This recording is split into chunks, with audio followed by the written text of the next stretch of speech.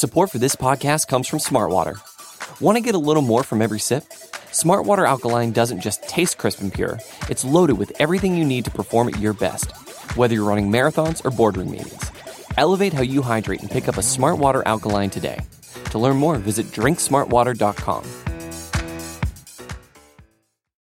Taking some time out of our daily lives to sit down and have a little chat, little chat, little chat, chat, chat, chat, chat, chat, chat, chat, chat.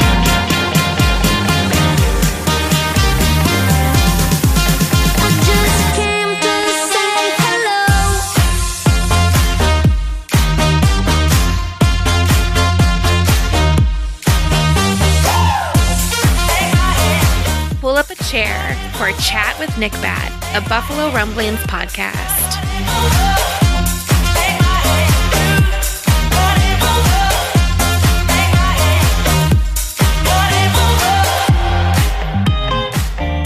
Welcome, everybody.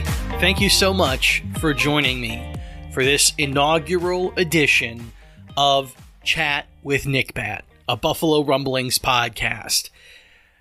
I gotta say, this feels good. I really do. This podcast has been a joy to create. So, this Chat with Nick Bat show, I want this to be a show where I bring on folks who I think have really, really interesting things to say. And it's going to be about things that are less connected to what's on the field for the Bills and more about the stuff that's going on around the Bills, right? I previously described what I wanted to do with this podcast as being human interest focused. And I dropped psychology in there. I knew that I wanted to have a conversation with a person like Brian. Let me get back to this. So Brian Miles is the mental performance coach for the Cleveland Indians.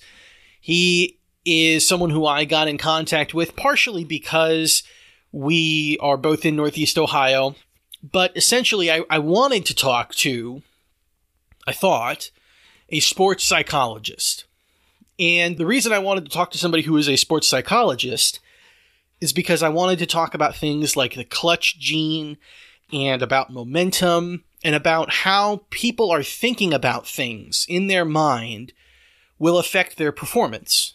You know, obviously athletes, obviously Bills players, obviously Josh Allen, right?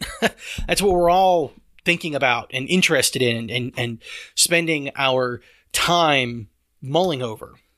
So I wanted to talk to a sports psychologist. I wanted to talk to an expert about how players are trained to think about things and what sorts of knowledge exists for the best way to handle things whenever you're going into adverse situations or challenges or just a situation where there are high stakes.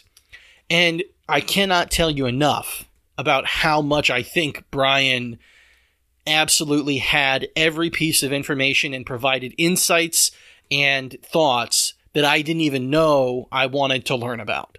So I think you are in for a real treat on this first episode.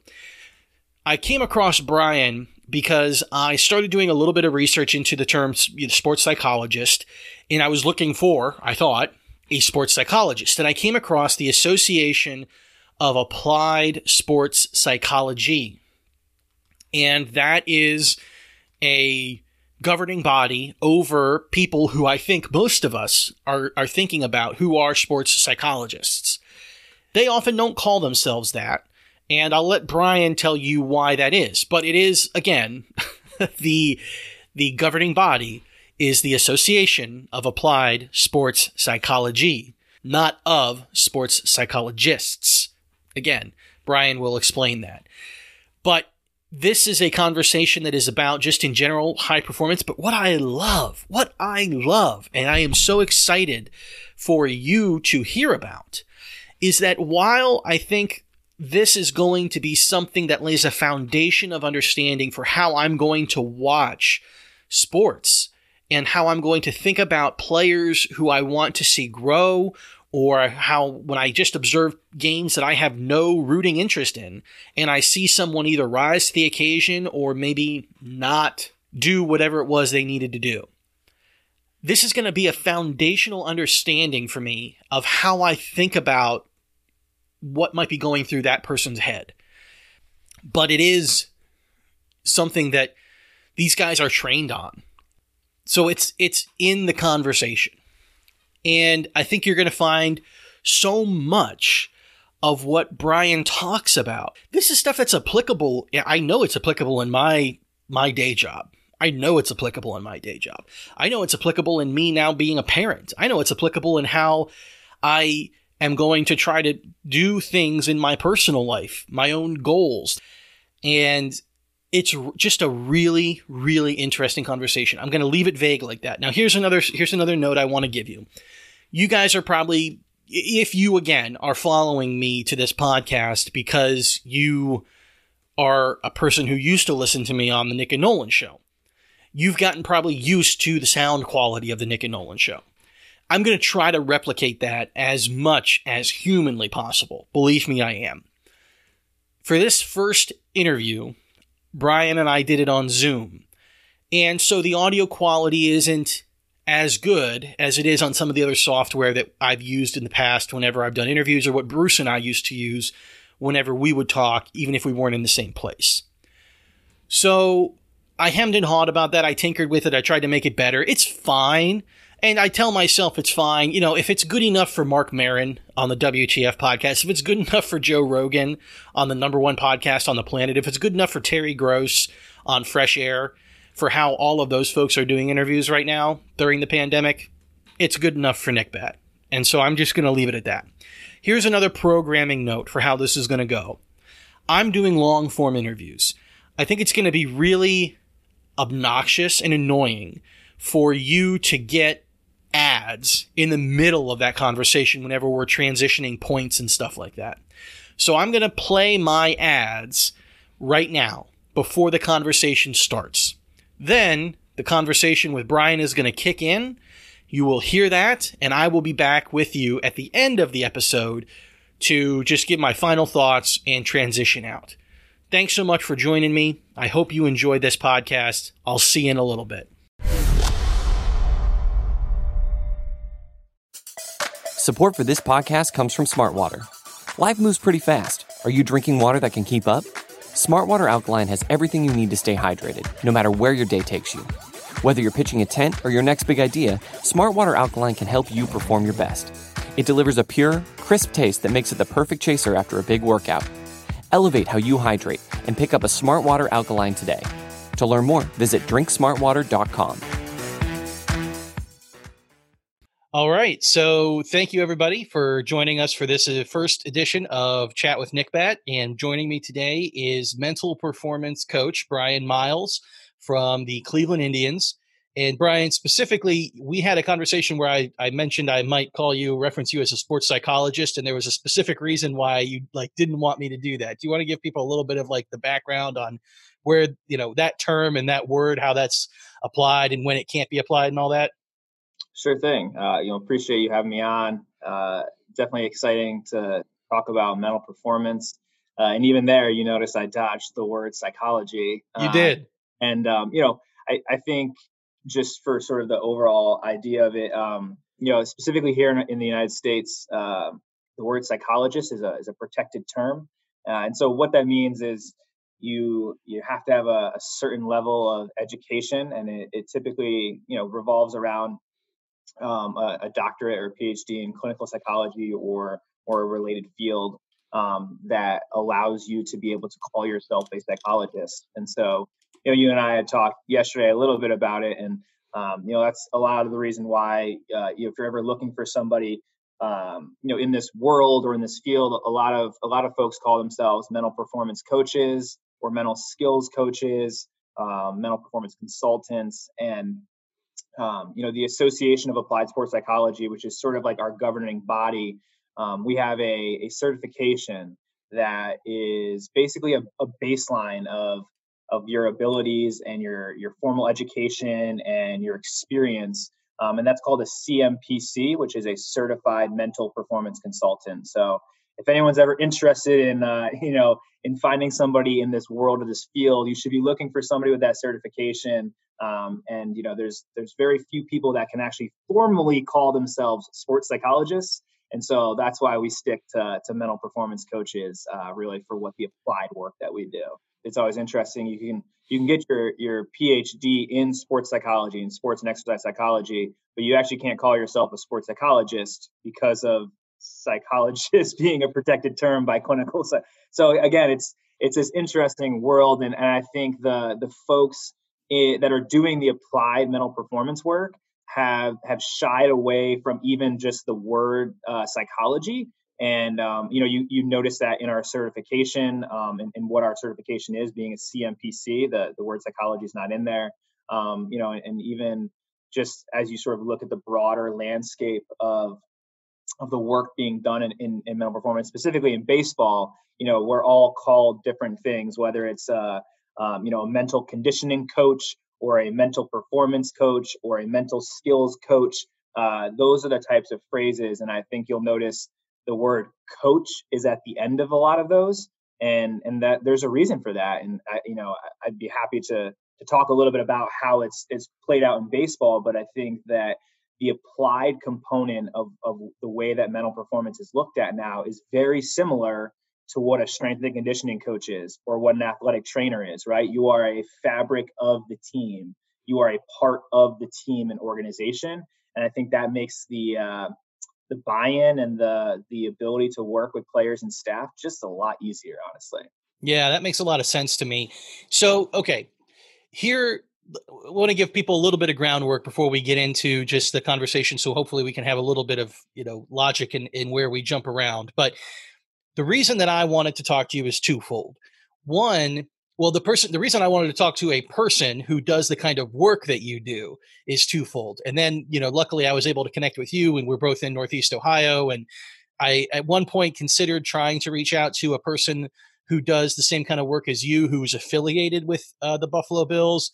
But I figured that they probably wouldn't be necessarily as candid as somebody who's unconnected could be about hypotheticals and things like that, because they work for the team and they need to make sure everything is portrayed in a positive light and all that sort of stuff. And then it turns out that you actually have some level of a friendship or relationship with the most recent person who was doing that work with the Buffalo Sabres and the Buffalo Bills. Is that right?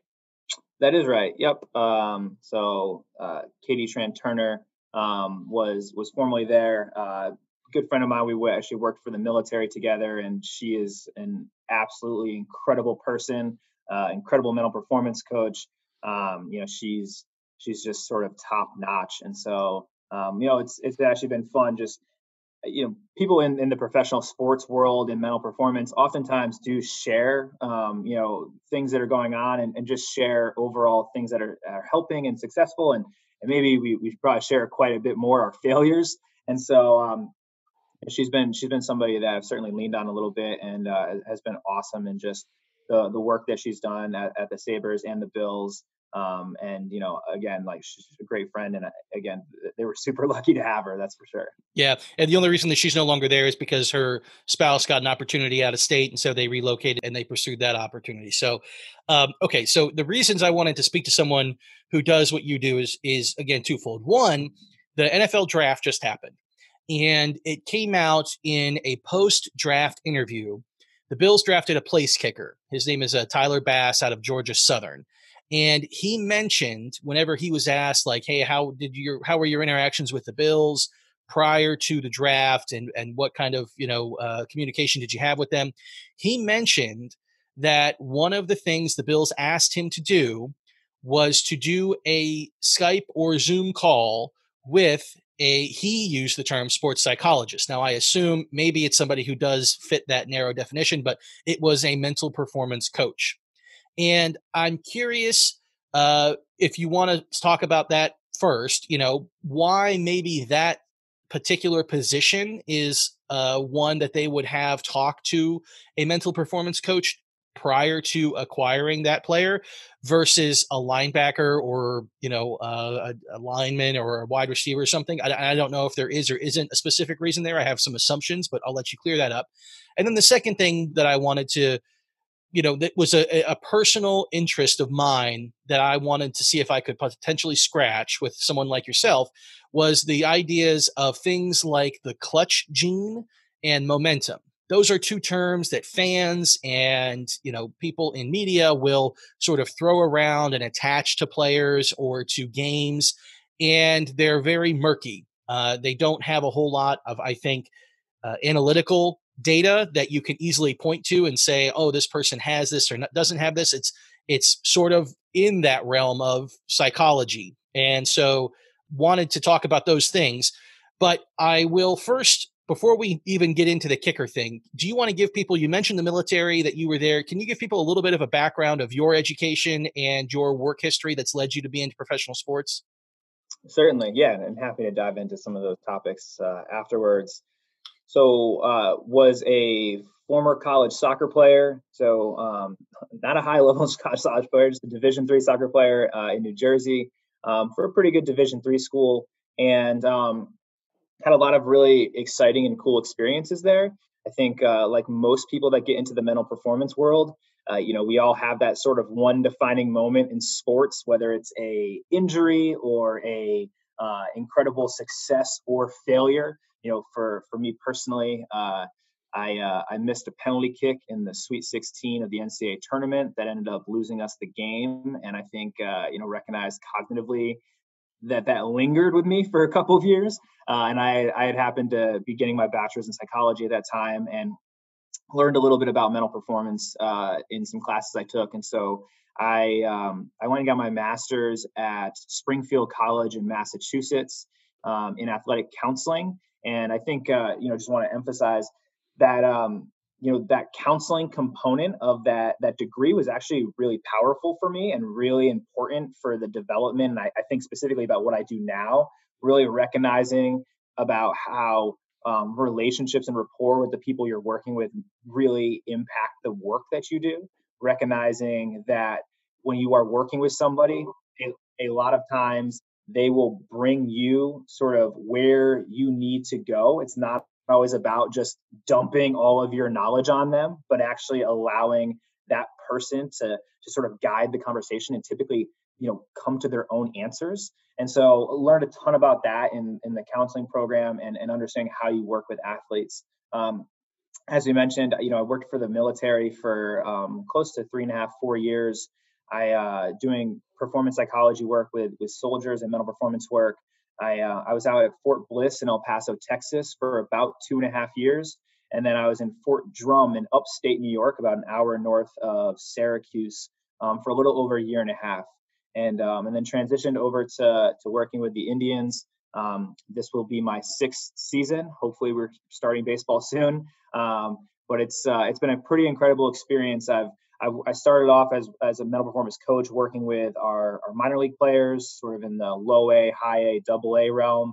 For the past about 2.5, 3 years, I've been our mental performance coordinator, overseeing sort of all the mental performance work that happens in the minor leagues, developing programs, helping out with the draft and assessing players, and really just and sort of identifying specific trends and things that we need for our minor leagues. And this was actually going to be my first year working with our major league team. The woman who previously was working with our major league team has transitioned out, and so this was going to be my first year with the big league team. And again, like I said, hoping we get that opportunity here soon. Wonderful. Okay, so let's maybe just start with the first thing that happened that made me, interested in having this conversation, and thought maybe others would be interested in overhearing it. The Bills asking a kicker who, low 20s as far as age, 21, 22-year-old gentleman, to speak with a mental performance coach or a sports psychologist, depending on whatever their credentials were, before drafting him. What does that, can you give me your feedback on whether you think that is smart and why someone would do that, maybe why that position in particular? Yeah, I think that, if you sort of zoom out from like a 30,000 foot view, it feels like any player you draft should be talking to somebody outside of the front office and outside of the coaching staff, right? Somebody who's not particularly invested in the X and O's of everything, but more invested in understanding the human being and the person. And I'm proud to say that I know we do that at the Indians, and I think that that's such a huge component of who and why we draft players, not just how good at baseball they are. From the specifics of a kicker, being a former soccer player, right, the guy that can kick a ball far, I think recognizing probably that they just wanted to understand more about his process than anything. So, what I mean by that is like it is expected that a quarterback will probably miss a couple of throws and throw some interceptions, right? Like that's anticipated, and they know that's sort of part of the game. I think sometimes people overgeneralize about kickers. It's just my opinion, but like like I could go out there and kick a 30-yard field goal, and it's like, okay, well, you don't have like tons of people rushing at you that are like 6'8", and like, there's certain components. I mean, I know in Buffalo it's a lot colder, which is way different kicking a ball there than it is in a dome in like Indianapolis or whatever. But I would imagine that they probably want to understand and recognize what is that player's process for one, like stepping up to take a kick, whether it's just like an extra point or if it's for a game-winning field goal. What's his process? Like, what's his routine? Does he have strong habits going into what he wants to accomplish? And then really, what's the process of handling adversity and failure, right? Does this player understand that things might not go well? And when they don't go well, does he have the ability to sort of accept that happened and then commit to the next process, right? I mean, think about all the different stories we've seen of whatever, the kicker that misses the field goal to end the game and they go to overtime, and then they end up making a field goal that's like, 15 or 20 yards further out to win the game in overtime. It's just, again, that person has a process to be able to accept that they failed and then commit to a process to get over that and really bring themselves back to the present moment and not be stuck in the past. And so again, like, I'm generalizing here, but if I was going to draft somebody, I would want to know that they have that ability, that they've thought about that they're able to sort of handle those components of the position and of the game. It's easy in baseball, right? Because every player has to be able to do that. Because if they fail 7 out of 10 times, they're considered one of the best players in the league. So there's a lot of failure. I know in football, you're not hoping for that kind of failure rate. Yeah. Can you talk about why some of those things that you mentioned, the habits, the having a process, which I'm assuming means that you have things that you do in a particular order, a particular way every time, and how, you said accepting that failure, which I think is different than sort of ignoring the fact that you failed and then going out and just trying to compartmentalize that and go for the next one. And maybe they are the same, but it's just the vernacular that's chosen. Can you talk about why those things are important in sports? Yeah, you probably hear a ton about, players talking about their pre-game routines, their pre-pitch routines, whatever it is. There's such a component of athletes just being creatures of habit, and this is vastly different than superstitions.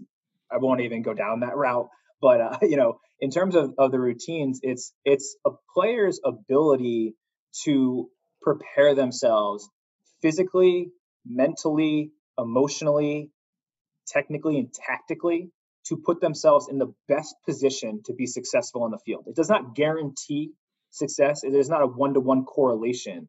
But what it does is it gives you the best opportunity to be successful. And that ranges from everything from your pre-stretch, like what you're doing in the athletic training room, to what you're putting in your body from a food perspective, to how you're handling your sleep the night before, to how you're handling your things at home and your relationships, and being able to separate those two things when you get to the ballpark or when you get to the field, to being prepared for the game. So in baseball, it's being like squared away on the scouting reports. In football, I'm sure it's being prepped up on your film. So it's doing all of those little things that will add up over the course of a morning and afternoon to when you have that night game to put yourself into the best position.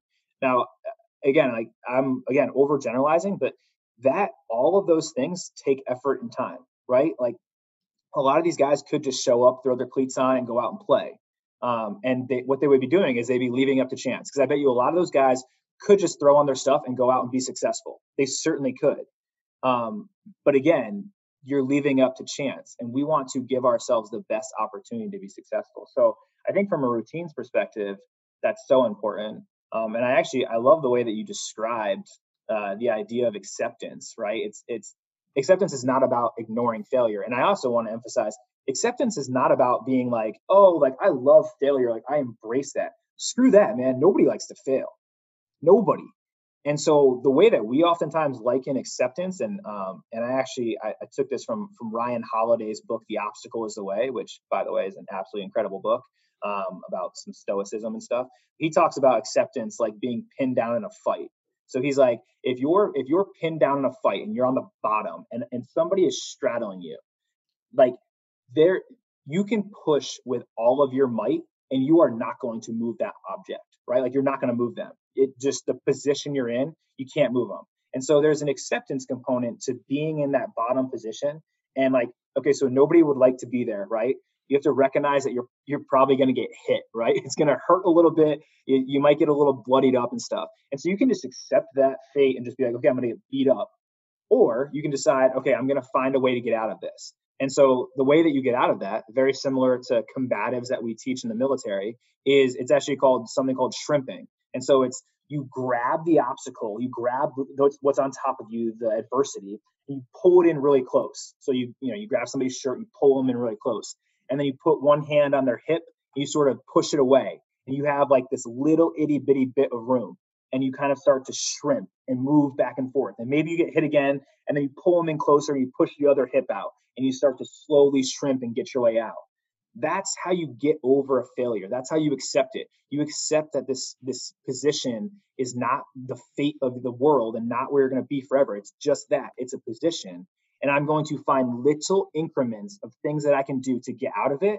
And then once I get back on my feet, I'm going to commit to kicking your ass, right? I'm going to commit to fighting and being there and ready to go. And so, that's a lot of the ways we look at acceptance. It's not pretty. You're going to get beat up a little bit. But a huge part of it is recognizing that you can get out of that position. And that's the most important thing. So whenever a kicker, say, we'll use the example that you gave earlier, how would you, and I know this isn't your sport, but you're, and full disclosure too, I mean, hopefully people are probably at this point in the conversation, they're interested in what you have to say. So we're not going to lose any listeners to this, but you're actually a Patriots fan. So you're a football fan. So it's not like I'm talking to somebody who, is a baseball only and doesn't really care about other sports, played soccer, watch football, all that stuff. So, but in your opinion, let's say this kicker goes through the situation that you described earlier. There's a game-winning opportunity kick. The teams are tied. You miss the kick. Okay, that sucks. Now you have to go over to the sideline and prepare. And if you get the opportunity in overtime, maybe even if the kick has a higher degree of difficulty, you need to be prepared to make an attempt at that and give yourself the highest, opportunity for success and all that.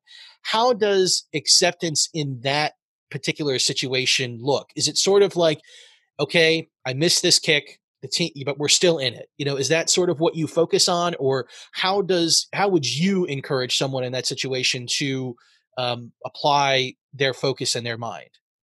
Yeah, I mean that's a great question. Hey, just so everyone knows too, like I'm a real Patriots fan. I'm from Connecticut originally, so this isn't a fake thing. I am from New England, so I'm allowed to be. Yeah, it's a great question. I think again, so there's certainly like looking at things, so it's the idea of like threat versus a challenge, right? Like when you look at something as a threat, it elicits the emotions and the physiological responses of a threat, right? Tension, like shying away from it, almost wanting to run away. But we also recognize when things are a challenge to us, right? If I think about something as a challenge, I recognize that it's going to be difficult, but I also recognize that I can accomplish it, and it's going to feel really damn good when I do, right? So that's probably the initial part of it. How am I interpreting what's happening to me, right? Okay, so now I recognize that we're still in the game, and I can say to myself, like I'm probably going to be called on again here, and I have an active choice of where I want to put my focus. So I think that's certainly the first part of it. I think the next part of it is, again, if if you just missed a kick because of something tactical, right? Or whatever, like your foot placement or whatever you want to call it, you know, you certainly have to do some analysis and figure out, like, if I need to make a mechanical change, roger that. I will make the change if I have to. But the next part of it is like, how do you reset, right? Like, how do you sort of just refresh the page and really give yourself an opportunity to sort of be like, okay, like, this is my chance. And it's not even like a chance of redemption. It's just like, I'm going to do my job, right? So it's like, this is my job and I'm going to accomplish it. And so for me, that would be a lot of imagery, right? Of like, I'm on the sidelines and all I'm doing is just, my eyes are closed or they're open, and I'm just seeing myself just kicking the perfect ball, just right through the uprights, like absolutely beautiful. And just the feelings, right? Like, what are the emotions that I feel when that ball goes through and everyone's fired up? Like, all of those things, I'm just seeing it over and over and over again. I'm imagining the sound that the coach says when he says my name to get out there, like all of those things, right? Because what happens is when that eventually happens, right? When you're, 6 minutes left in overtime and they say, like, get out there. I've already been there, maybe 5, 6, 7 times in that 15-minute period that I've been waiting. I've already been there. So it doesn't feel, I don't get the like, oh my, like, oh shit moments, right? I don't get the, oh my God moments. It's the, oh, okay, cool. Like, I've already been experiencing this in my mind. And it's like, everything sort of just is like, oh, I've been here. This is very comfortable for me. This is where I'm supposed to be. It doesn't feel scary. It doesn't feel threatening. It doesn't feel new. I've been here before. So, I think there's, again, and that's just one example. There's so many things that you can do. But when we start to talk about like familiarity, right, of like feeling very comfortable in that environment, that situation, the mind can create that for us, right? We don't have to do it thousands of times. The mind can allow us to sense that familiarity, and that oftentimes can make it where we are more relaxed and we are able to let our skill come out. That's really interesting. I think like the idea of the threat versus the challenge makes a lot of sense to me. If a kicker goes out in the overtime and they view this situation where they have to take this kick, if they view it as a threat, that if they miss it, all of the consequences that will come, maybe they'll get cut, everybody's going to be mad at them and all of that stuff.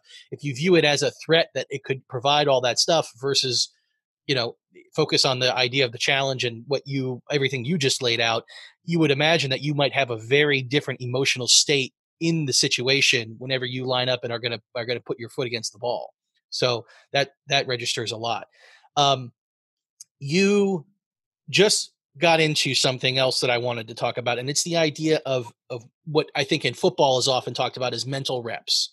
So, the Bills have this young quarterback, Josh Allen, going into his 3rd season, and initially he was actually not supposed to start whenever he was drafted.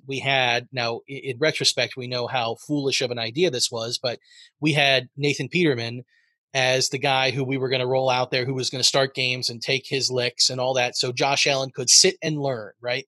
This is a common phrase that is applied to young players at any position in football, and maybe in baseball and other sports too. But this idea of sit and learn, watch somebody else do it. And I think there's a level of understanding and a level of skepticism with that, because we all, like, I've sat and watched lots of football. It doesn't mean necessarily that I have the ability to go out and do that, or do any of the things that other players are doing. And it's not necessarily just even, talent or skill level. There's maybe something else that's going on whenever you're quote unquote giving yourself mental reps or getting mental reps. So can you talk about what that actually, if a player was taking advantage of the opportunity and not just standing on the sideline watching as if they were a pure spectator, but whatever a more active, beneficial mental rep would be, what that would entail? Yeah, I think the first word that comes to my mind is the word deliberate, right? Like, how deliberate are you being with the mental rep? And the component of just like going through the motions is very real in this sense. And I think I can't emphasize it enough with anything in mental performance.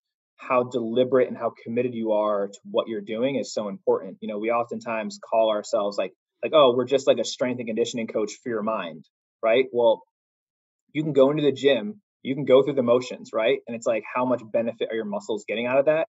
The exact same thing goes for the mental performance work that you're doing. And so when we think about mental reps, it really comes down to, again, how deliberate are you being? How vivid are you being with the mental rep? How much control do you have? And again, like, what's the perspective you're using? So, when we talk about the idea of vividness, what we're really talking about is the environment, right? So, like, if you're going to close your eyes and go through a rep of a play as a quarterback or as a baseball player, um, you know, you shouldn't. It shouldn't be just what you see, because in reality, and again, like, I've never been a professional quarterback or professional baseball player, but there's so much going on from a sensory perspective as a quarterback or as a football player, from the sounds and the things that you're hearing. I mean, to the smell, to what you're seeing, to what you're feeling, to even what you're tasting, right? There's so much that goes into that. And so again, if you're going to do mental reps, if you're going to engage in something like that, like, provide a vivid picture, make it so it's real, like, it has to it has to elicit something for you physiologically. And I think anyone can, whether that's like, as just a natural human being, like, think about something like one of the most vivid things for you, whether it's like your most accomplished sporting thing, or whether it's like the first time that you held your child, or when you got married. Like, when you close your eyes and you really, really think about that, something happens to you, right? You get this emotion, you get some physiological responses. That is what a real mental rep should feel like. It should be vivid, and then there should be a sense of controllability. And what I mean by controllability is we control what we see in our minds, right? Like, the fundamental language of our brain is pictures, right? We think in images. And so we control the images that we want in our mind. So if you are going to be doing mental reps on the sideline or in practice, or if you're sitting in your bed dreaming about the game tomorrow and wanting it to be successful, you should see yourself being successful, right? Like, it is true, like, mental blueprinting. We want to see the blueprint of what success looks like. And so I think being really deliberate about that, again, is important. And then being super deliberate about your perspective. And so what I mean by perspective is, when we think about mental reps, there's two perspectives that we think about. There's an external perspective and an internal perspective. When I'm talking about external, I'm talking about like third person, like imagining yourself on a movie screen, right? And that's really good for building competence in something. So if I want to learn how to swing a golf club and I want to get mental reps in, I would want to see my whole body, right? I'd want to see the mechanics of my swing. If you're a quarterback and you want to make sure that you're seeing the whole field, like, and you want to see like your positioning, yeah, like an external perspective is helpful.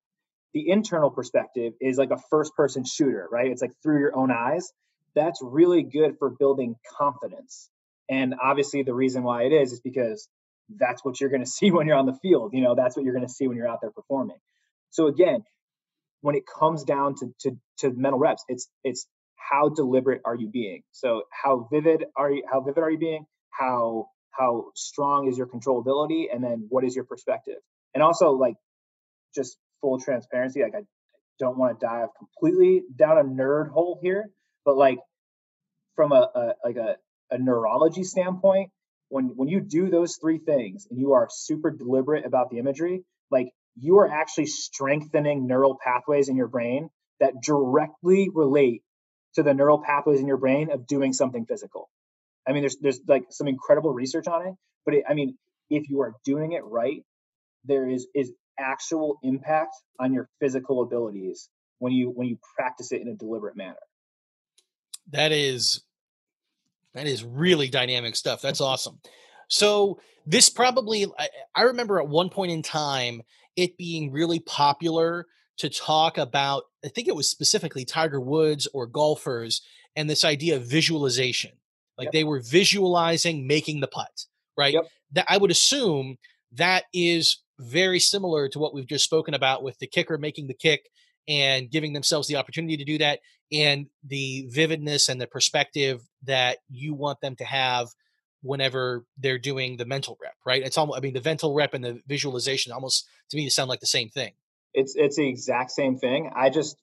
We prefer to use the word imagery because when you use the word visualization, you're only talking about your vision, which is one sense. And when we talk about imagery, it's inclusive of all the senses. And so we are 100% talking about the exact same thing. And it's cool because it transcends sports, right? You hear tons of people talking about it. You hear tons of people. I mean, you can watch people do it on the sidelines, right? You ever wonder why you look over and people have their eyes closed and you're like, man, they look like they're like in deep thought. I mean, one would imagine that a lot of those folks are seeing what they want to have accomplished on the field, and that again is putting yourself in the best position to be successful. Again, doesn't equate to guaranteed success, but it's certainly putting yourself in a really good position. Yeah, because I'm assuming having that mental pathway or that neural pathway, I should say, having that neural pathway a little bit clearer, a little bit more established whenever you do try to make the throw or make the kick or make the tackle or do whatever it is that you are hoping to do successfully, you're positioned a little bit better, however minutely you might want to posit it is. You're positioned a little bit better if the pathway is more clear and more established than if it is not, right? I mean, that's pretty basic. That's pretty basic understanding. Yeah, I mean the thing is too is like there's a point of diminishing return from a physical standpoint too, right? Like the guys like baseball players as pitchers, right? They can't throw with the intensity of a game every single day, right? Because their arms would just get destroyed, right? There's like a physical component of like of saving the body a little bit. And I mean, I know the same thing goes for football players. It's like their bodies get so banged up. So how deliberate can they be about working through whether it's like a play or working through certain things that they want to see accomplished, but not having to put the physical toll on their body. That again is such a huge saver of the physical. But so right, so you have the choice of like do nothing, do the physical thing and potentially get banged up or hurt, or do the mental rep and recognize that it probably won't, it's not the same as the physical, right? So you can't ever expect the same gains as that, but it's way better than doing nothing, right? And then if you're deliberate about combining the physical and the mental, you're gonna see an incredible growth. And so again, imagery is free. It takes 10 minutes and it doesn't take a toll on your body. It takes a little bit of a mental toll and you might be a little bit tired afterwards mentally, but it's free. Like, why wouldn't you do it? Yeah, absolutely. Okay, let's talk about the clutch gene because I think we've already been in the space. I think we've laid a pretty good foundation to talk about it. But let me describe the clutch gene as I think I've heard people describe it and what I think people are talking about when they say it. And then I will let you sort of contribute what you want to the conversation. So the clutch gene, specifically, we're often talking about quarterbacks, right? People are talking about, do quarterbacks have the ability, specifically in the fourth quarter, to overcome being behind the sticks, to be down, to be in a position where they need to make up ground and, overcome an opponent that has an advantage. And that is, not taking check down options, right? That is taking the appropriate amount of risks. And that ultimately that is getting the scores necessary and running the offense in a way that gives your team the opportunity to win, right? And probably taking the lead back. That's absolutely what it would come down to. So there's quarterbacks that have, statistics like game-winning drives. I mean, it's tracked and it is data that we have access to. The same is true for people who like they will compare passer ratings and efficiency and yards and stuff like that in the fourth quarter compared to the second quarter or the third quarter.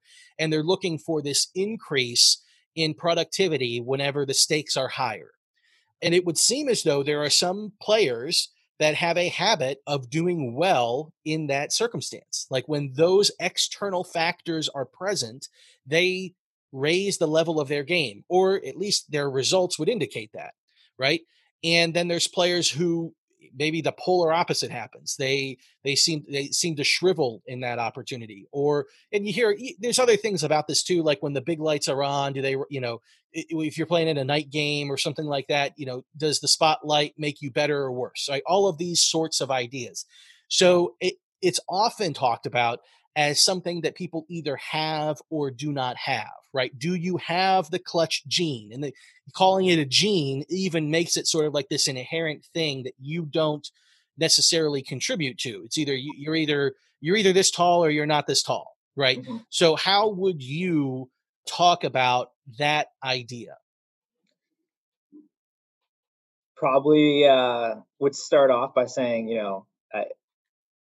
it's hard to look at it as a you have it or you don't have it. There's so much information out there now about skill acquisition and skill development. I mean, Carol Dweck's work on growth mindset versus fixed mindset, right, is so prevalent in this understanding of really the human being, this blank slate, and being able to ebb and flow with our development and what we are capable of versus what we're not capable of.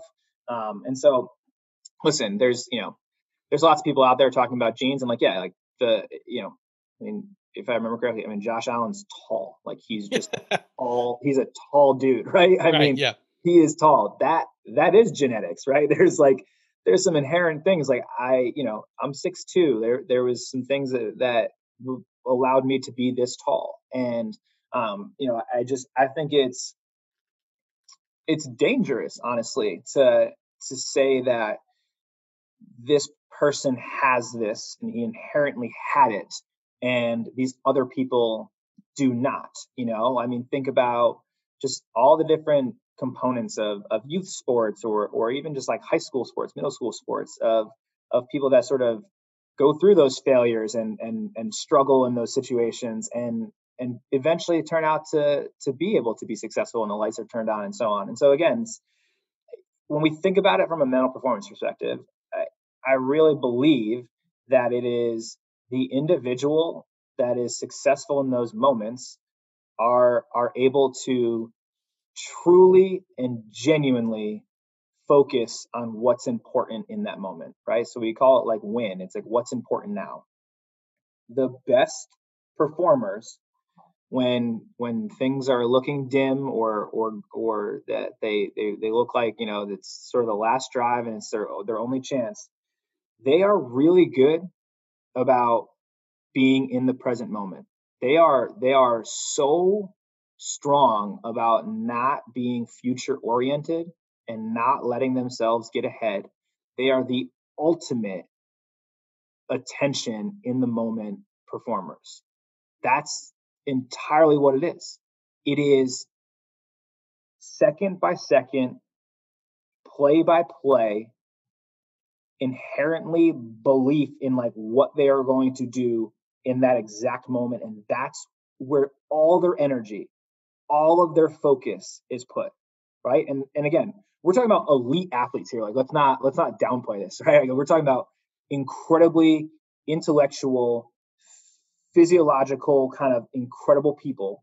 And so, you take that person and you have all of their attention, all of their energy, all of their will put into one play at a time, then I would say that they probably have a pretty good chance of being successful. Now, it comes off as like they are clutch or they are whatever it is. And so, right. So think about the people that shrivel under that last play or just like really struggle. It's not that they're not capable of that. What they're struggling with is they are probably thinking one or two plays down the line, right? And we know, it's the NFL, right? The incredible, like if you are slightly not focused, you're going to get beat, right? Like you are going to get beat by a group of defenders who are inherently focused on that one play. So if you're thinking ahead and you're not truly in the moment, and your entire focus and your entire energy and your entire will is not on just that one play, you have the potential to get beat. And so again, it really comes down to just quieting everything around you and just like really being there. And I think that's what's so interesting is that you can almost, to a sense, see it. You can almost see it in the presence of those individuals, right? And this goes across all sports, right? I mean, look at Muhammad Ali, look at Usain Bolt, look at, again, like look at Tom Brady, or look at some of like the like Mariano Rivera as a reliever. Like, no matter what's happening around them, they seem calm, right? They seem like in that moment. Now, and recognizing too, the people around them, they feed off of that. So it sort of creates this environment of like, we're going to do this, right? This belief in it. And so, again, it's not black and white. I don't think there's like any one particular answer, but when we really think and break it down from a performance standpoint, like, who can be there? Like, who can quiet the noise and just be in the moment, one play at a time? I think that really makes the difference in those individuals. So would it be your perspective that people can learn that, right? So that the clutch gene is sort of the way that it's been talked about a lot of times that I've heard. People are talking about whether or not you do have it or you don't have it, right? But if you don't have it, quote unquote, right now, there's some evidence to suggest that you've been in a situation where you had the opportunity to display it or not, and you didn't perform well. Is it something that is acquirable? I think any skill from a cognitive standpoint is acquirable. And again, I'll tie it back to Carol Dweck's work on growth and fixed mindset, right? Like, it comes down to putting yourselves in situations to get the reps of whatever it is that you're trying to achieve. I know you and I had talked a little about this yesterday, but it's a, if I tell myself the story, right? If I tell myself the story of, I am not a math person, right? So if I believe that I am not a math person, I'm not going to put myself in situations that would give me the opportunity, right? Keyword there, give me the opportunity to become a math person. So that's the story I tell myself. And that's the everything that plays out in that sense too, right? I'm not going to take the harder math classes. I'm not going to engage in things that are relevant to math, because that is a story I'm telling myself. So I'm robbing myself of reps to become that person, to become the math person, or whatever you want to call it. Insert anything for math, right? Like, I'm not a dancer. I'm not a good basketball shooter. I can't make free throws. Whatever it is, like, we don't put ourselves in situations. So we rob ourselves of the reps to eventually get better. So it's the story we tell ourselves. And honestly, it's not just the story we tell ourselves. It's the story that people around us tell ourselves. And again, like, I can't emphasize enough, Carol Dweck's book, Growth Mindset, emphasizes this. Like, it comes down to our teachers and our parents and our coaches about the type of praise that we get, right? So in a class, as a first or second grader, if you do well on a test, does your teacher tell you, hey, great job on this test, you're so smart? Or does your teacher tell you, hey, great job on this test, I saw the extra work you were putting in preparing for this. I know you and your parents studied really hard for this. Great job on your effort there. It's the same outcome, right? It's the same. The person did well on the test, but the feedback that they got from that is going to shape the narrative of their beliefs, right? Of either, oh, I'm smart, I'm inherently smart, I got the smart gene, or, wow, my hard work and my studying and the work with my parents is what led to that outcome. Therefore, I am going to do more of that in order to achieve the outcome that I want. It's just that it just like, it comes all back to just the stories, and then it's not even just us, that the fact that, you and I are both new fathers, that we actually might impact the stories of our kids based on the way that we provide them feedback and praise. Like, that's a real thing to think about, and our teachers and everybody and our coaches. And so it doesn't just come down to the player. A lot of times it comes down to the people that they're influenced by, like their coaches or their parents and stuff. So, anyway, that's Yeah. a ramble. No, that's great. One thing that you had said yesterday too that I was hoping maybe you would repeat a little bit of was that you mentioned that whenever people are talking, it was around the same thing about people robbing themselves the opportunity and the growth mindset stuff. That is a huge Sean McDermott, head coach of the Bills, thing. I mean, he eats, sleeps, and drinks that stuff. He spits it out at every press conference, at every time he talks to the media. I'm assuming it's vomited all over his players in every meeting and every coaching opportunity as well. But one of the things that you had said is that, we look at successful athletes and players who are doing well in, a very public and, high stakes setting. And we assume we see them look like they're calm. And so then we assume maybe that's like easy for them. And one of the things that you had said was like, it, we don't probably appreciate how wildly uncomfortable they have been, and that they've put themselves in that position so much that they're able to do and behave and seem the way that they seem, even though that might not be the whole story. Oh yeah, the idea of working on the edge of our capacity is so scary to us. I mean, it genuinely freaks people out.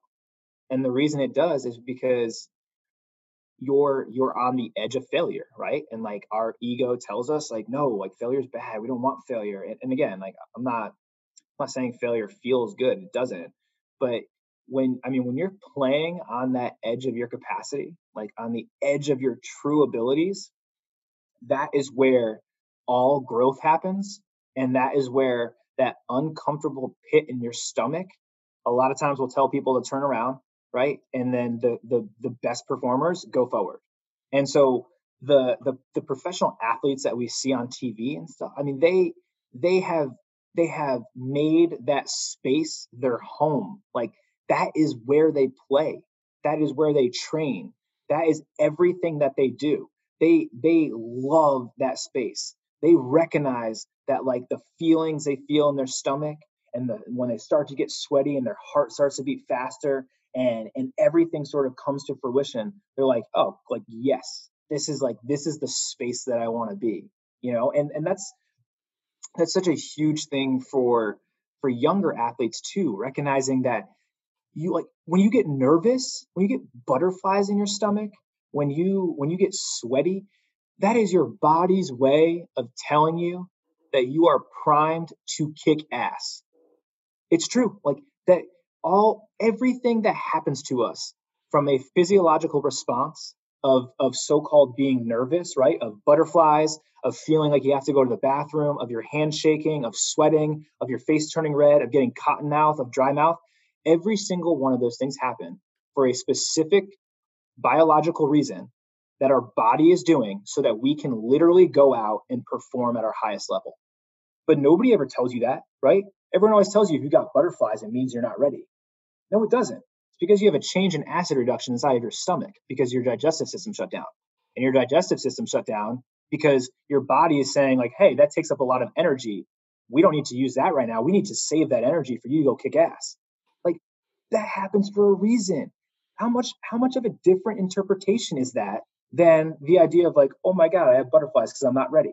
No, like you are ready. So why aren't we telling people that, right? So all of these athletes live in this space. Like that's where the best performance happens, is when you're uncomfortable, is when you're just like, I'm a little unsure about this, but I'm going to go and do it. It's incredible. And so, again, I think the athletes make it look easy out there, but they also, they just live in that space. And that's what's really cool about it.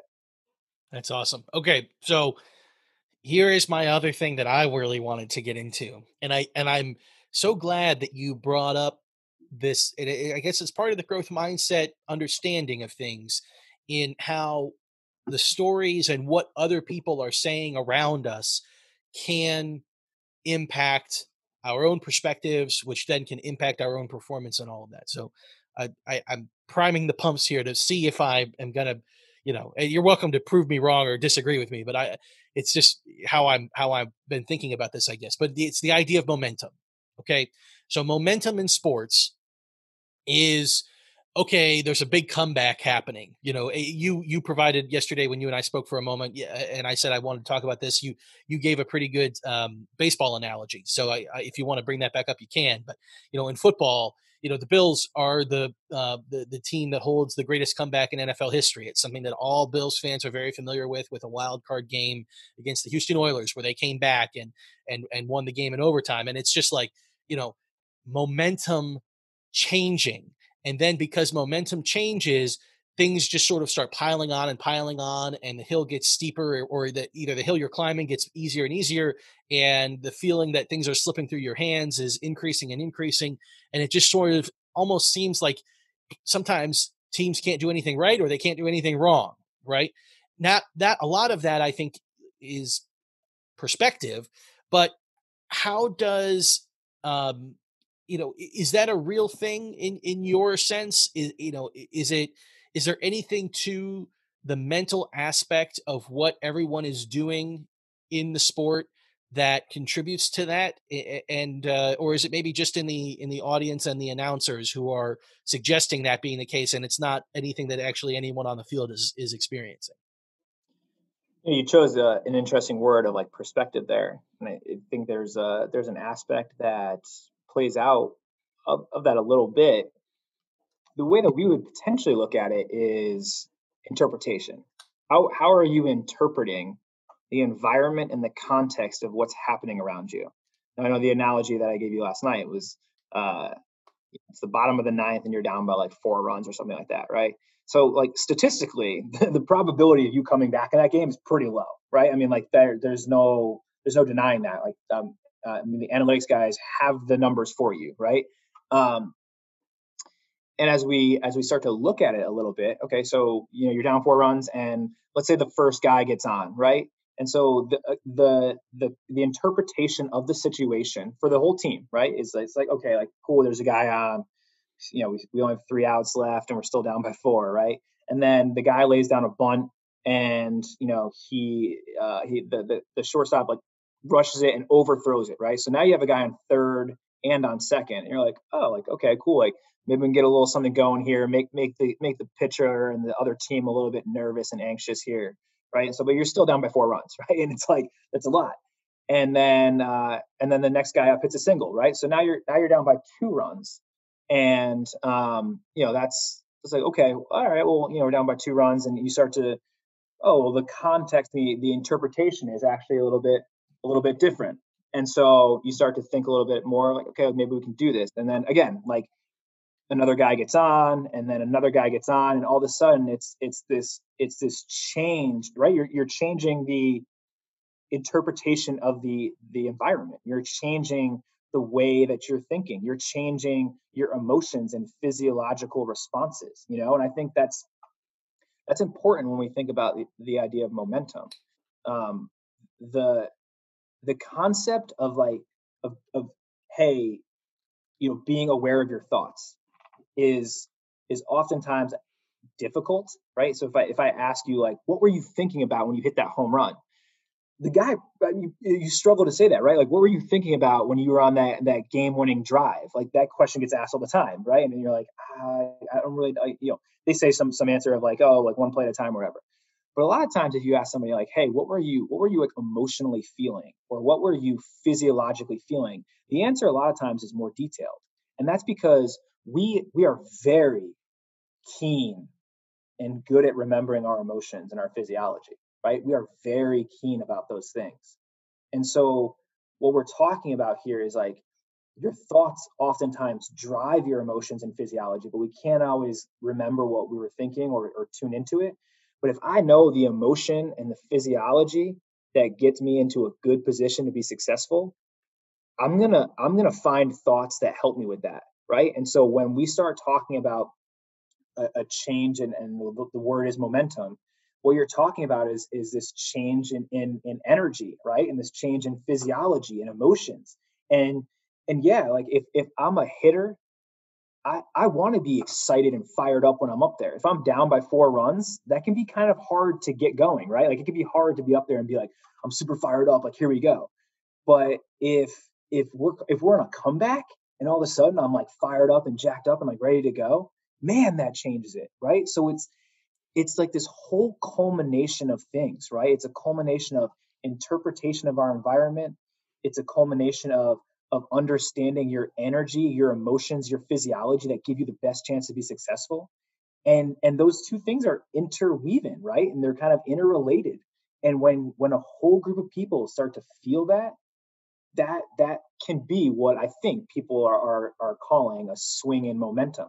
And again, remember, it works the opposite way, right? So if I'm the baseball player and we're tied now and the bases are loaded and I'm like, oh my God, we just blew this game and I'm the shortstop or I'm the pitcher, and all of a sudden my thoughts are creating emotions and physiology that make me really tense and tight, that's not good for performance, right? Like we don't want that. And so again, it's a lot of times driven by how we're thinking and how we emotionally feel and how we physiologically respond to that. And so it's all combined. And again, that's just my opinion on it. There's lots of information out there about it, but from a mental performance perspective, that's how we think about it sometimes. Yeah, and I guess that's always been sort of in football specifically the sticking point. The sticking point is, okay, so if momentum is real, if momentum can be something that it starts to happen and then it seems to cause it like adds fuel to the fire, right? If that is true, what would have to be true about it is that it's affecting multiple people at once, right? But it's affecting them all sort of on an individual level. They're all maybe sort of experiencing it individually and doing it to themselves, allowing themselves to be, not control their thoughts in the way that you would probably encourage them to if you were the coach on their sideline. Like you would say, don't get tense. Like don't think about it in that way. Don't quantify everything that's happened. Just focus on what is in front of you right now, right? I mean, that's the things we've spent the last hour talking about. So if I guess, which is a hypothetical, but if multiple players on the same side of the ball are experiencing that, sequentially, and that all is sort of feeding upon itself so that all of a sudden multiple players are playing at an optimal level or a suboptimal level, as a unit, you can start to see this, feed upon itself. But I think that the person who would argue that that's a fine hypothesis, but probably not true, would be somebody who would say, yeah, but you are then assuming that whatever percentage of the players, in football, it's 11 guys, right? Whatever percentage of those 11 guys are all experiencing that to the extent that it's impacting performance in a negative way. And the offense has to do whatever they're going to do to attack those particular players so that their performance actually matters. If it's the right corner and that guy runs a streak and they go to the left side of the field, it doesn't make it, he could have a bad rep, but if the quarterback never even looked at him, what does it matter if his performance is less than optimal, right? So the person would probably say you're saying, for momentum to be real and to be palatable and to have any sort of actual ability or impact, you're saying that all of these different hypothetical things have to stack up and be on top of each other and be true. And I acknowledge that is, yes, what I am suggesting, but it is sort of, a pet project or a pet perspective of mine, that this thing of like collective confidence being up or down for a team, whether it's the team that's, the baseball, if you're on defense, or if you have versus the hitter, or, whatever the situation may be, that this starts to become a shared, sort of like a shared thing. And you mentioned earlier that players will feed off of each other, right? Like if the quarterback is cool and collected and calm, like Tom Brady often has been against the Bills whenever we've had a fourth quarter lead, and then he's come back and beat us, and it's been tragic. We've experienced it multiple times. His supporting cast is going to feed off of his calm and coolness, right? The same could be true if he was, or pick your sports analogy, if there was another player who was experiencing the negative aspects of what I posit as momentum, then other players, their teammates may be susceptible to feed off of that in an opposite direction, right? I mean, this is all hypotheticals, and it's probably not as interesting as it, to others as it is to me, but that's kind of where my head has always been, and I wonder if you think that there's anything you'd add to that to either agree or maybe bring me back to reality a little bit. It's a hard concept because it's things that we struggle to touch physically, right? So it's sort of up in the air. But again, I mean, there's phrases for it, right? People talk about in baseball, they're like, hitting is contagious, right? So if like the first four guys go up and like smoke a ball off the pitcher, the fifth guy coming up is basically just like is jacked up and fired up. He's like, oh, dude, these guys all got hits. Like, everyone's seen the pitcher really well. It's like, is that really happening, or is that just because the fifth guy is changing his sort of thought process and his belief in what he's doing? And you're talking a little bit about collective confidence, right? And there is a component to that. There's also ways to stop it. And that's why I love baseball personally, right? When a pitcher is sort of starting to struggle, or a timeout, or whatever you want to call it, but like when the pitching coach does a mound visit, right? That mound visit is to break up the time, right? It's to stop, right? To stop the momentum. And part of that is to go out and to get that individual or that group of individuals, give them the opportunity, right? Give them the chance and the time to reassess sort of the moment, to reassess how to bring themselves back to the present, and to give themselves an opportunity to really get emotionally and physiologically in the state they need to be, which is driven by thoughts, to get themselves back into the game or to get back out there and kick some ass, right? And we've seen it happen. We've seen it play out like that, and that's important. My question is, why the hell, whenever teams are taking timeouts and they're trying to stop the bleeding in that circumstance, why is the head coach or the pitching coach the one talking to the player? Why aren't they rolling out whoever does your job in that situation? Because it seems like that's part of what needs to happen, right? Is there's potentially the person is sort of feeding on themselves and turning on themselves mentally. And, maybe the head coach is well versed in that language, but maybe X's and O's or whatever qualifies the coach to have the job they're having isn't actually what the player needs in that circumstance. When the defense calls a timeout because they're giving up yardage and first downs after first downs, and it feels like they're getting the offense is suddenly pulling away from them, and they're not really doing anything differently except for having success. And they call timeout, maybe the defensive coordinator isn't the one that should be giving them a pep talk. It should be the person who does the mental performance coach. Yeah, we don't do mound visits. So what I can tell you is the coolest thing that I've seen a lot of our coaches do here at our organization is when they go out and do a mound visit, I swear, like 95% of the time, they don't say a single word about mechanics or game plan or anything. Almost all the times they go out there and crack a joke. And you immediately, if you watch the pitcher, you immediately see their body language change if they think it's funny, right? Like immediately. And again, tying it back to what we originally started with this, when it comes down to your emotions and your physiology being primed to be at your best, if you are super tense and you're having counterproductive thoughts and you're having ineffective emotions, it is going to be really difficult for you to be successful. And so a pitching coach going out there and cracking a joke immediately drops the tension, right? It drops the physiological tension. It changes the emotion of the pitcher, right? And that's, again, like if you watch baseball, a lot of times those pitching coaches go out there and they're super animated and they're kind of like, it's almost like they're messing around, right? And then like the infielders come in and they're all kind of like just having this little powwow. Every once in a while, I'm sure they're talking about mechanics or game plan and stuff, but a lot of times it's to break that tension, break that tension for that player. I don't know how you do that on a grand scale of a football team. It can be difficult, right, when you get super mechanical, right, or very tactical driven, because the pitching coaches a lot of times go out there. The pitcher knows what they need to do, right? They know their delivery and their mechanic. They know what they have to do. They're just not letting that skill come out, and there's something that's not allowing them to do that, probably from a cognitive standpoint. And so that's the job of the pitching coach. I think, potentially some of those meetings that are most effective in football is it's not tactical. It's not busting out the iPads and being like, this is the play and this is stuff we need to do.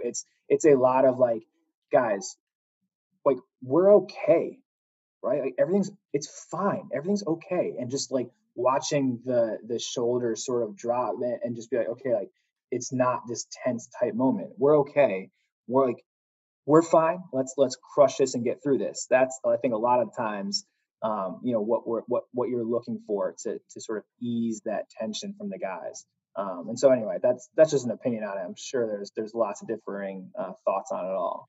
Okay, very good. Well, the Bills do have a significant fan crossover with the Yankees. A lot of people who are going to listen to this are probably Yankees fans because it seems to be the most baseball fans that are Bills fans are also Yankees fans. So you mentioned earlier that you were not going to get into this, but I want to give an opportunity because there may be a handful of people who are interested on what your perspective would be with all of the superstitions that exist in baseball and for baseball players, right? I mean, I think it's a sport where that kind of stuff is really, really prevalent amongst everybody. And even like the teams, sort of will yell at each other if somebody breaks, doesn't do something that is a superstition. Whereas I don't think it's quite to the same degree in other sports as it is in baseball. How does a mental performance coach like yourself think about that? Superstitions are rigid. That's the extent of it, right? Is like superstitions are rigid. They don't move, they don't flex, they're not adjustable. And unfortunately, baseball, the game itself, the way that it's played, the everything is not fixed, right? And so there are rain delays. In the minor leagues, there are buses that break down. There are show and goes where you show up 2 hours before the game starts and you just get out there and play. There's extra innings. There's all of these things that happen that get in the way, right, of your so-called superstition. And when you have a rigid thing that is a superstition that you can't do or that gets impacted by one of those things, and that impacts your ability to perform and put yourself in the best position, that's not ideal for performers, right? And that's why we heard me talk about routines. Routines are malleable, adjustable. They put you in a position to be successful. You can adjust them as you change teams or as you change locations or as you change times. That's what we talk about with the guys, And again, people think superstitions lead, right? So they think it's like a one-to-one correlation. I do this, I get this. What I told you about routines, right? Like routines put you in the best position to have an opportunity to be successful. I would much rather be in that position than hold myself to the fire of wearing the same socks every day to get. So that's my thought on superstition. All right, fair enough. I can see the people who are superstitious on the Indians don't have a very sympathetic ear in you. So that's fair. Brian, I cannot thank you enough for the generosity of your time and your knowledge. I think that people who are listening to this are going to be very interested in the content and grateful to have heard it. Why don't you tell people, if you are interested, where they can maybe keep up with you on places like Twitter or whatnot, and anything else you'd like to share with everybody? Yeah. My Twitter is at Brian C. Miles. It's obviously been a really cool opportunity to get to share and sort of talk a little bit outside of the realm of baseball, which is kind of fun too. But I also think, just with the world today and sort of how we're thinking about things, it really does kind of take this idea of looking at how we can have like a special type of humility in the work that we do and sort of the world that we live in, and understanding that it's important to sort of grasp that you know less, and that you can continuously learn and get better, whether that's from your family, from the people around you, from being educated.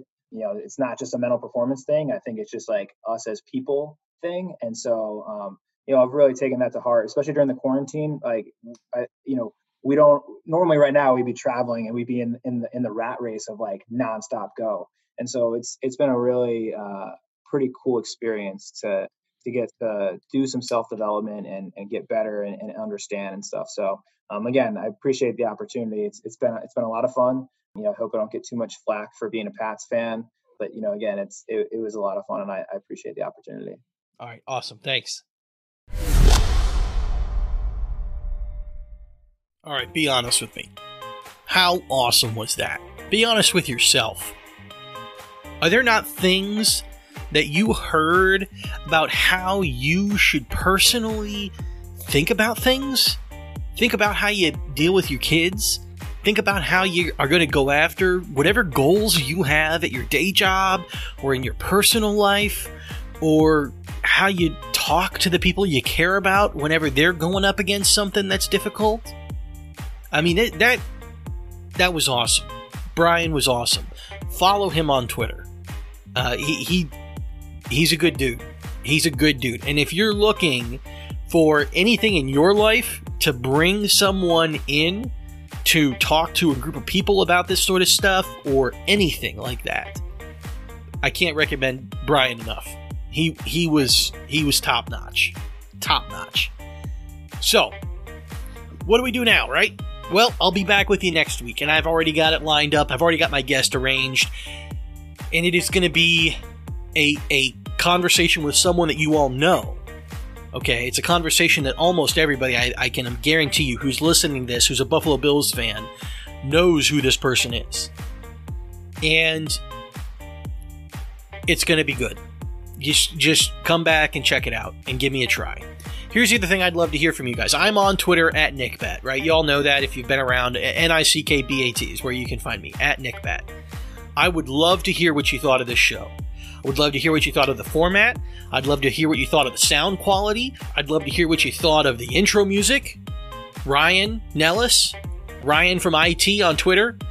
That dude is the one who came up with this intro mashup of my music, what's playing underneath my voice right now. And he is awesome. And he puts out his mashups that he comes up with all the time on Twitter, and you should follow and check it out. He's a great dude. He also mixes the music for Bruce Exclusive on the Bruce Exclusive show for Bruce Nolan. So Ryan's a good dude. Bills fan, Western New Yorker, awesome dude. Make sure you're following Ryan. And here's the last ask I have of you, okay? So you're trying me out, right? You're trying out the Nick show, right? You probably checked out the Bruce show the last couple days. Bruce is killing it. Bruce is always killing it. Bruce is doing what Bruce always does, which is just like dump knowledge on you, right? It's never been what I do, and it's not going to be what I do, and that's fine. We all know that. So I'm sure you already like what Bruce is doing. I want to know if you like what I'm doing, and the way that I would really appreciate it I'm telling you this would be meaningful to me, and I'm being sincere. Go to the iTunes store and leave a review of Buffalo Rumblings, and I don't care what the star rating is. I truly don't care. Just leave a review and be honest with your feedback, because that stuff matters. It matters for this podcast, it matters for the peers I have on this podcast, and it matters to me. So if you want to do that, I would be really, really appreciative. And hit me up on Twitter. Let me know what you think. Shoot me a note, just tag me in something at NickBat. I'd love to hear it. So until next week, I'm signing off, and I'll see you next time.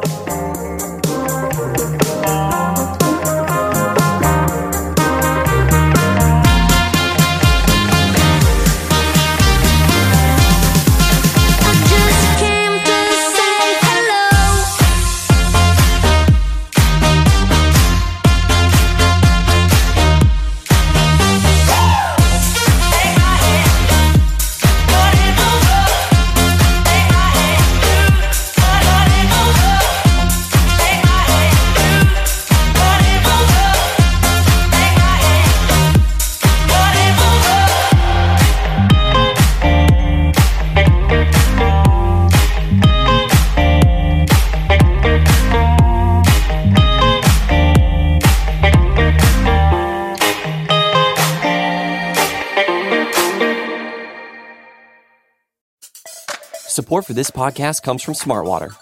Want to get a little more from every sip? Smartwater Alkaline doesn't just taste crisp and pure, it's loaded with everything you need to perform at your best, whether you're running marathons or boardroom meetings. Elevate how you hydrate and pick up a Smartwater Alkaline today. To learn more, visit drinksmartwater.com. Support for this show comes from Vanta. Dealing with loads of spreadsheets, juggling different tools, and having to do manual security checks, it can be a headache to keep up with today's compliance and security programs. Vanta is the trust management platform that wants to simplify things and bring all your trust-building efforts under one roof, making growth smoother for your whole organization.